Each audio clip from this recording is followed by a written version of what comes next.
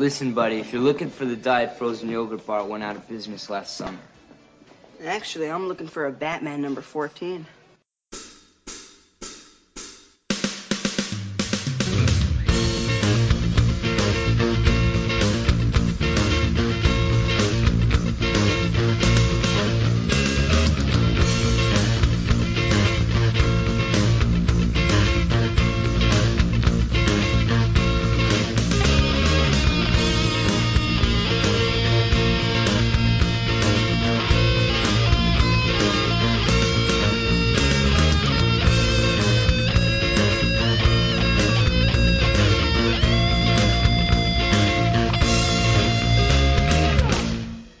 Hello, listeners, and welcome to another exciting episode of the Coffee and Comics Podcast.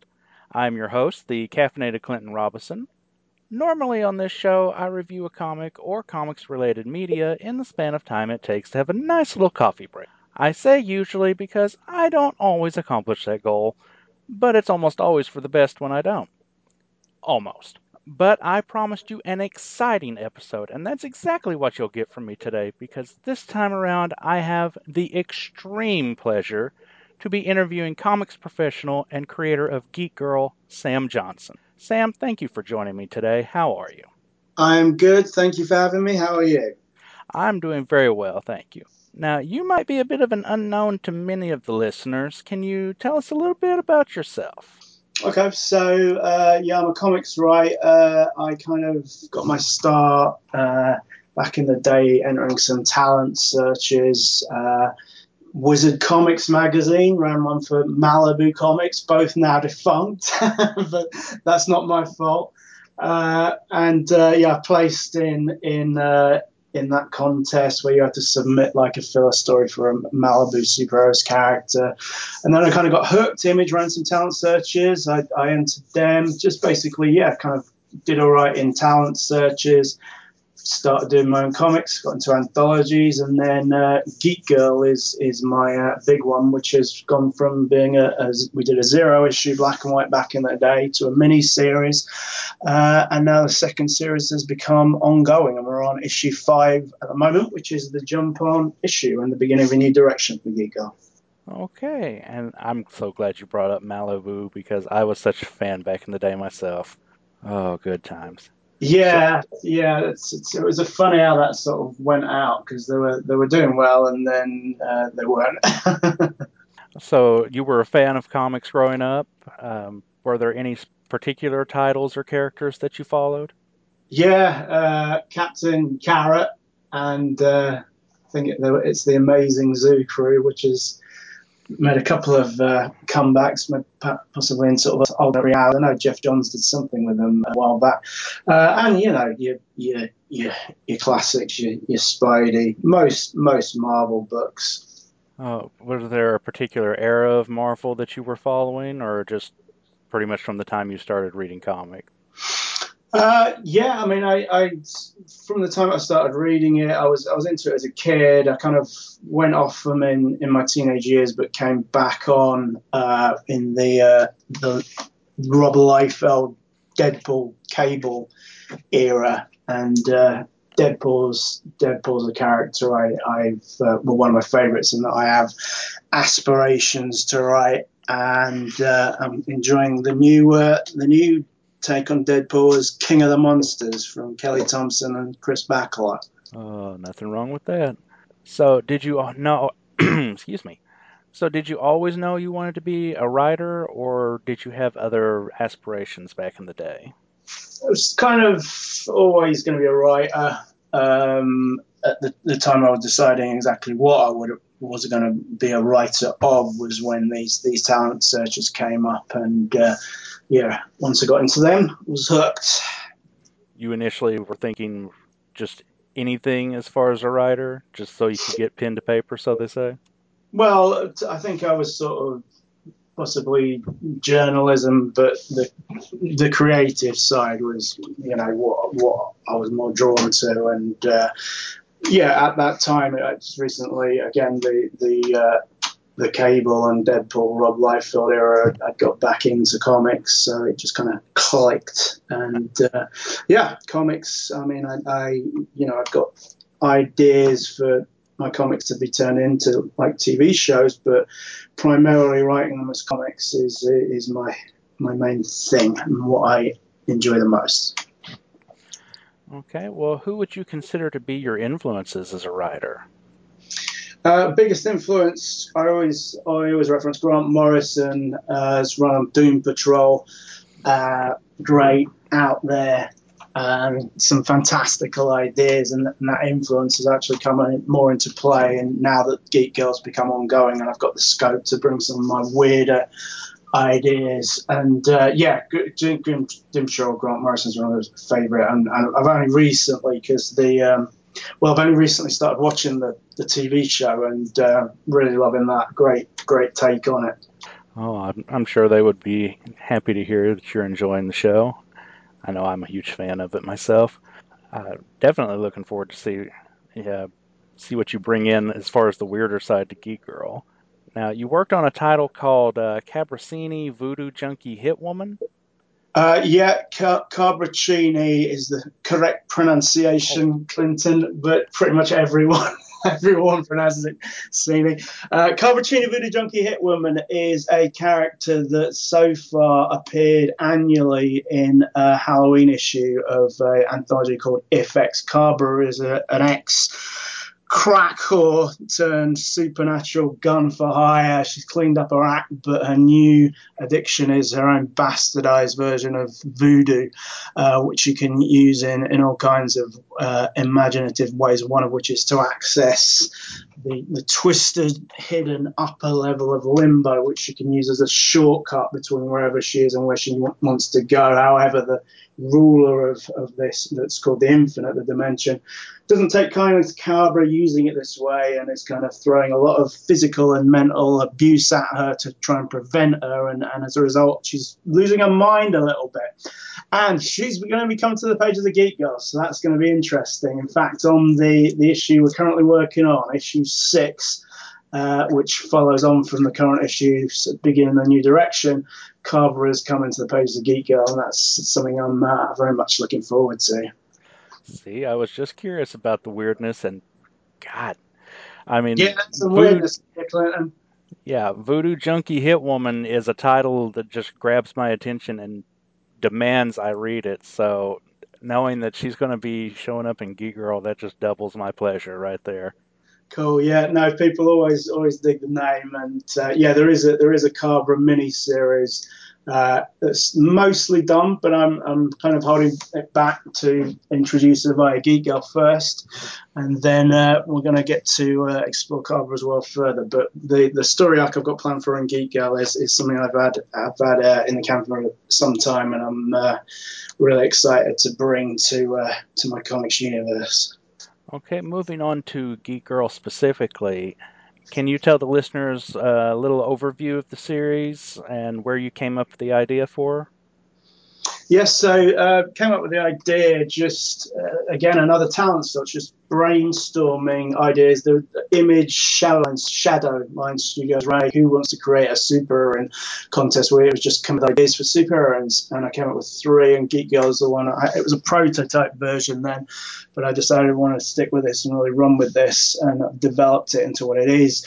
Geek Girl is Ruby Kay, a hot popular college chick who lands a pair of super tech glasses on a drunken whim. They give her flight and super strength powers, but she's not used to handling these super strength powers. And when she's trying to demonstrate her newfound abilities to a cool clique kids, it doesn't go down well. They're not buying the superhero thing. All she ends up doing is knocking drinks over their expensive designer dresses, not being used to the super strength. She alienates them, but her best friend Summer is into the whole superhero thing, pushes her into becoming a superhero. And Ruby kind of grows, and she's got to the point now where she's kind of saved the city of Maine where they live, and has been offered a slot in a new super team, which is where we come in issue 5. Okay, a bit of spoilers for people. But after the initial miniseries, you had Summer take over for Ruby for a few issues. That was kind of a bold move, considering how early on you were in the series. Were there plans for Summer to rejoin the ranks of superheroes later on, maybe in her own identity? Well, what happened with Summer was, I mean, Summer is integral to Geek Girl. She jokingly came up with the name Geek Girl for Ruby following the aforementioned Klutzy actions. Summer's a fashion student. She designed her costume. She's got posters of superheroes adorning her dorm walls. She's into the whole thing. Ruby, without Summer, would not necessarily come up with it. However, when the miniseries arc concludes, Ruby's taking on the big bad lightning storm and defeats her, but gets electrocuted and put in a coma into the process. So where the ongoing starts, Summer's kind of filling in for her, but she's not very adept at it. The beginning of that arc sees her she's flying around and she spots a mugger. She's trying to land just so she sort of knocks him into the wall and knocks him out, but not without doing too much harm, but misjudges it and smashes him through this hardware store window. And the hardware store guy's more bothered about the damage she's done to his store than anything else. She doesn't prove herself to have the propensity for it that Ruby has. So when Ruby, quite soon into that arc, comes out of the coma, Ruby regains the mantle. Without being too spoilery, Summer is. I like to keep things really unpredictable with this series, hence partly the Summer taking over and then Ruby coming back as quickly as it happened. But yes, Summer in some context is going to get another shot in the Geek Girl costume, and that is going to be in the current arc. The next two issues of which are going to we'll get into that. Okay. Well, Geek Girl definitely feels like a very 21st century story, obviously, since we are knee-deep into the 2000s now. But especially with the heroes and villains connected to social media and like culture, it really feels like it's connected to pretty much everything that's going on. Are you attempting to make any commentary on things by doing it this way, or are you just striving for a more modern sense of realism? Yeah, it's the latter, really. I mean, phones factor into the lives of people, of most people in a big way now. And like we've got like a issue 3 of the miniseries cover ad, a photo of Ruby K, Geek Girl, taking a selfie after she's got this bad guy she's just knocked out in a headlock, taking a smiley selfie of a photo of them with that. And she stays in contact some of the time while she's on her superheroism. Again, in the mini series, she's kind of getting feedback on her superhero banter as she goes from Summer. It's certainly a modern sensibility, and Ruby's 21, so she's the age where she's into Facebook and Instagram and selfies and all that stuff. And there's an incident that puts her on YouTube, which involving an uber alt girl, Nina Dante, who has a cybernetic eye just for show. She's like gone one step further than the tats and piercings, and has this glowing eye. But the fight with her ends up on YouTube, and that leads to something further in the first arc of the mini series, of the ongoing series. All of this you can still get, by the way. The mini series, the collection is called Lightning Strikes, and the first 4 issues of the ongoing is Crime War, and they're both on Amazon, so very easy to get hold of. But always search Geek-Girl, because there is a book called Geek Girl, and if you're looking for superheroes and you buy that, you're going to be disappointed.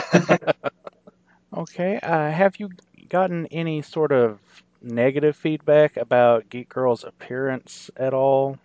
I think there's a little. I mean, it's fairly traditional to have a fairly skimpy superheroine costume, and the thing of it is, it's like it is the character. Ruby was was quote unquote a hot popular college chick. She likes to look good, she likes to look sexy, so it comes from her personality. It's not painted on. And I always make a point of, like, when we've got variant cover artists, but it's always the poses, the shots are always true to the character. You get sometimes on Kickstarters, you get, quite gratuitously sexual images that don't necessarily, in some cases, do fit the characters, but don't necessarily, and can be more of just a sort of marketing gimmick.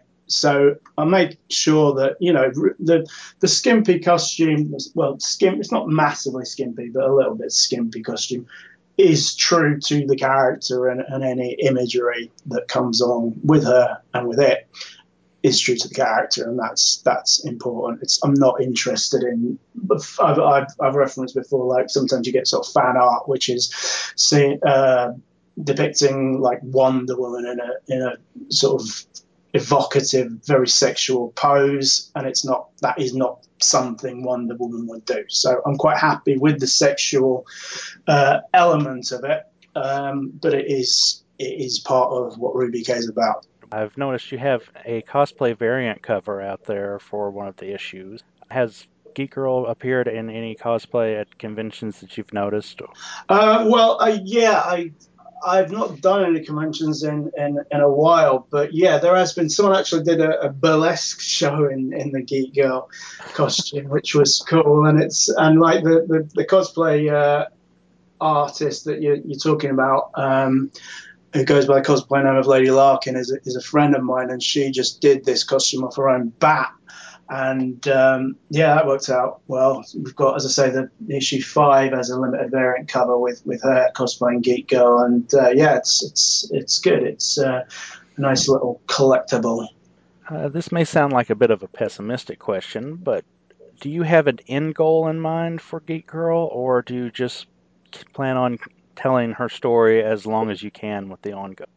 Yeah, I mean, I wanted to get it. I've spent a long time building up the audience for it. Geek Girl Zero, the black and white smaller comic, came out in 2009. And then it took the girl that worked on that usually does more sort of manga style, more slice of life. So it was kind of an experiment for her, and it worked because, excuse me, it was basically Ruby in college and gaining the powers. Now we're in full superhero mode. We needed someone that could have a wide screen that could do action comfortably and so forth. And it took a while to find Carlos Granda. So Carlos Granda is the artist who nails it and brings so much to it. And basically it's built from a zero to a mini to another mini, which has then become ongoing. So it was always my intention to make it ongoing. I've got loads of plans for it and quirky characters that have already appeared. I've got more in mind for. I've got real big plans for it. So I'm certainly not looking to end it anytime soon. There's loads I want to do with it, and I want to explore, the development of Ruby K, going from what was initially a fairly sort of superficial it girl used to getting to what she wants to being, a kind of self-sacrificing heroine, learning who her true friends are, although still being part of this clique, which is going to be interesting how that goes, because the high concept really is kind of Mean Girls meet superheroes. So Karen Carpenter, who's the arch bitch of the clique, remains a part of it, and they kind of, after Ruby's initial klutzy actions before she actually became a heroine and they didn't buy the superhero thing, apart from some of that, distance herself from her. But when Ruby saved the city, she became popular, and they want to be part of what's popular. So they've done a complete U-turn from alienator to want to be part of her life, and I'm interested to see how that plays. Ruby having, seen them for not exactly deep friends that they are. Well, just one last question about Geek Girl. If you could compare her to anybody that is more well-known, hero from either Marvel or DC, who would you compare her to so that listeners might know kind of what they're getting into? I don't think there's any one that's all that similar. If any, and it's a tenuous comparison, I'd compare her a little bit to Jessica Jones in kind of the realness. It's in a lot of reviews have said that her and Summer, Ruby and Summer, come across as real, and also she's kind of aware to a degree of the kind of not nonsense, but for want of a better word, of the whole superhero thing. She perceives it, Jessica Jones perceives it a certain way, and Ruby is not a dark character like Jessica, so it's different, but they can both perceive it in a way. Like the kind of, for example, in issue 5, when Ruby joins the super team, they're doing these videos each member of the team's got a video to introduce themselves, and Ruby's recounting her origin, is quite embarrassed by it now, which entailed getting the resident college brainiac who'd invented these super tech glasses, him and his friend, drunk, Ruby and her friend Stacy, and winning the glasses off them again in a game of strip poker, which back in the day Ruby was fine with, but now she's matured and got a little bit more worldly. She now perceives this as quite embarrassing, and kind of references where that fits on the sort of Clark Kent, Peter Parker scale, which it doesn't come across brilliantly. Okay, I can definitely see that comparison, and as many times as I've read, won it in the game of strip poker and all the summaries, listeners, I can tell you this is at most a PG-13 book, so it's not a terrible scene, I promise. No. That is like a one-panel flashback, and the kind of thing of it is Ruby and her friend don't really lose their clothes. They get the guys drunk so that they can easily beat them. It's kind of what it's about, really, is showing them sort of using their sexuality in a manipulative manner, which again is where Ruby comes from, but something that she grows and evolves from. Sam, we're going to move on to what is the quote-unquote traditional Coffee and Comics quiz so that listeners can know a little bit more about you as a writer and your personality. Cool. So on the Coffee and Comics podcast, we do support beverage of choice. So what would you consider your beverage of choice? Vodka and Diet Coke. I'm a big fan of that. The poor man's Nintendo, as Alexis Sale described it, because it makes you like Super Mario. Yeah, that's definitely an easy answer for me, that one. Okay, well, they just get a little bit harder from here. So if you had to choose, Betty or Veronica? To be honest, I have absolutely no experience of anything Archie, so I could not answer that, I'm afraid. Oh, that's a first. Hear that, folks? We have a first on the Coffee and Comics podcast. All right, well, moving right along. Do you prefer Wolfman Perez Teen Titans or Claremont Byrne X-Men? X-Men, absolutely. I think that era, not just Byrne, but Claremont's era, up until a point, had a real something special about it, a unique feel, which I don't think it doesn't have now because it's different creators. But there was something really special about it, and I'm much more of a Marvel guy than a DC. But having said that, Titans and Doom Patrol, there's a bit of crossover between those, and Doom Patrol is one of my favorites. Which comic book character or series do you feel is most in need of an animated or live-action adaptation? I think the thing that DC are doing at the moment with Harley Quinn is a nice move, and Kaley Cuoco doing the voice. I'm really interested to see that. So that's not in need because it's happening, but were it not happening, that would be my answer. So, who do you consider a villain most in need of decaf? Most in need of decaf. Well, Norman Osborn could do with calming down. Or anyone that's read the recent Carnage crossover, he's been having some fun times in that. So yeah, I think he possibly could use staying away from any kind of substances and going back to himself for a bit of downtime. Okay, so moving right along. Who do you consider to be the best super pet? Super pet, Fug out of the current Doom Patrol in the Weight of the Worlds, being the current series Gerard Way's run. Fug, his introduction, he's a kind of bug-eyed looking little creature. And if I remember correctly, the introduction, he had some sort of tape recorder or something in him that they removed, and it was all like covered in goo. Imagine like a sort of kangaroo's pouch or something. And all he says is "fuck," but that seems to work. So yeah.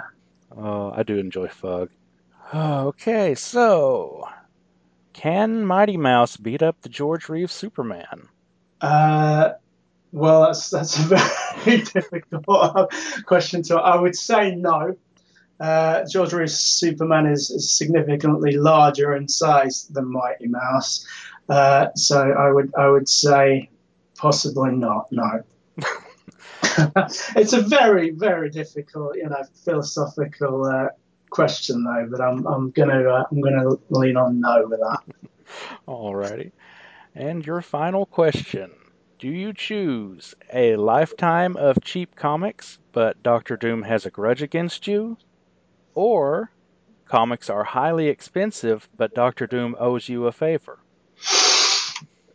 I think you could benefit a lot from a favor from Doctor Doom, and his sort of morality seems to be somewhat malleable.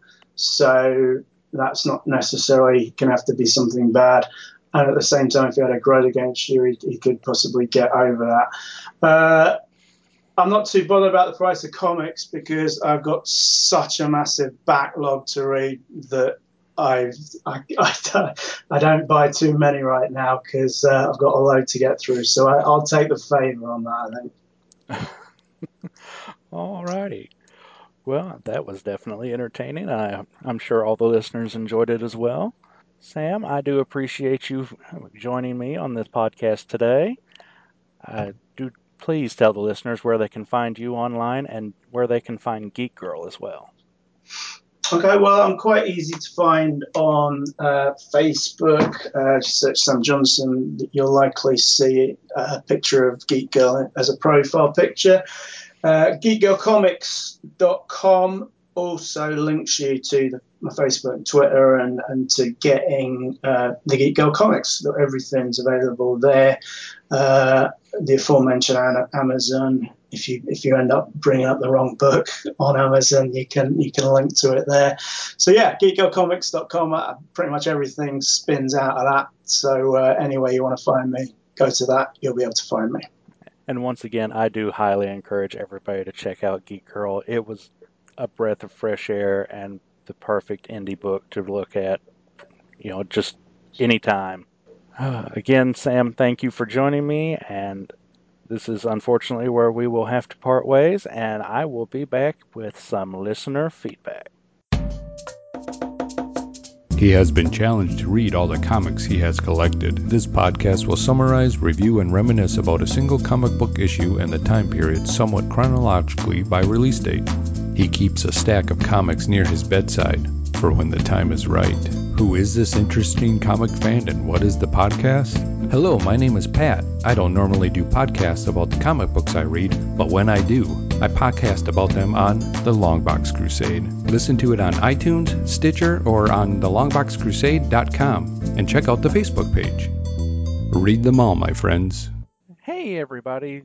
Thanks for sticking with me for the listener feedback portion. This is where I love to shout out everybody who liked, shared, retweeted, all that fun stuff, all of the previous shows. If it weren't for the listeners, I would just be sitting here talking to myself. So truly, I appreciate you, every single one of you. So, for our last episode, which was, a little while ago, our kind of semi-spooky Halloween feature with Herman Lowe, we got Twitter likes and retweets from Longbox of Darkness, Ronnie Castle, Scumboys, Collected Edition, Green Lantern HG, Dave's Comic Heroes blog, Roy Patel Drakov, Graves Make Roses Bloom, Secret Wars and Beyond, Chris at BTO and Batbooks, Warlock Thanos Podcast, Lord Metallic, Son of Cthulhu, Billy D. Licious, Zombieland Dabble Tap, okay, Silver Fox, Seditious Stitches, Dean Robert Willits, Martin Gray, Laurel Mountain Flower, Alan Middleton, Rad Adventures Network, The Comic Boo Guy, Anthony Toth, Weapon Extra at House of Secrets, Skelly Ice, Jennifer DeRoss, Sentinel of Liberty Podcast, Stembot 5000, Reading Comics, Lee Broughton, Sex and Monsters, The Hammer Strikes, Paul Hicks, Tribal at Tribal Quake, Psychotronic Cinemas, Zach Sally, and Jordan Lee.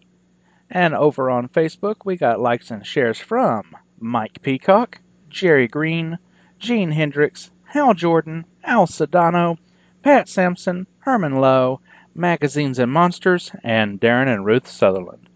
If I said anybody's name wrong or missed somebody in there, please let me know. I'll correct it on a future episode. So, we only got one bit of feedback on the last episode, but that was from Billy Delicious over on Twitter. Moments after the episode went up, he said, already listened in and loved it. I've seen these comics slabbed for sale, and even in low grade, they're hundreds of dollars. Well, it's not too surprising since they were probably a pretty low print run to begin with, and being from the Golden Age, hey, everybody's going to want them. So that's it for this time around. You can always message me on Twitter at CoffeeComicsBLG. You can email coffeeandcomicspodcast@gmail.com or leave a message on the website, coffeeandcomicspodcast.blogspot.com. And remember, this is the place where the comics are never too old and the coffee is never too cold. This has been a Coffee and Comics production. All material referenced herein is copyright the respective owners and is believed covered under fair use. Feedback can be left by emailing coffeeandcomicspodcast@gmail.com, visiting the website at coffeeandcomicspodcast.blogspot.com, or on Twitter at CoffeeComicsBLG.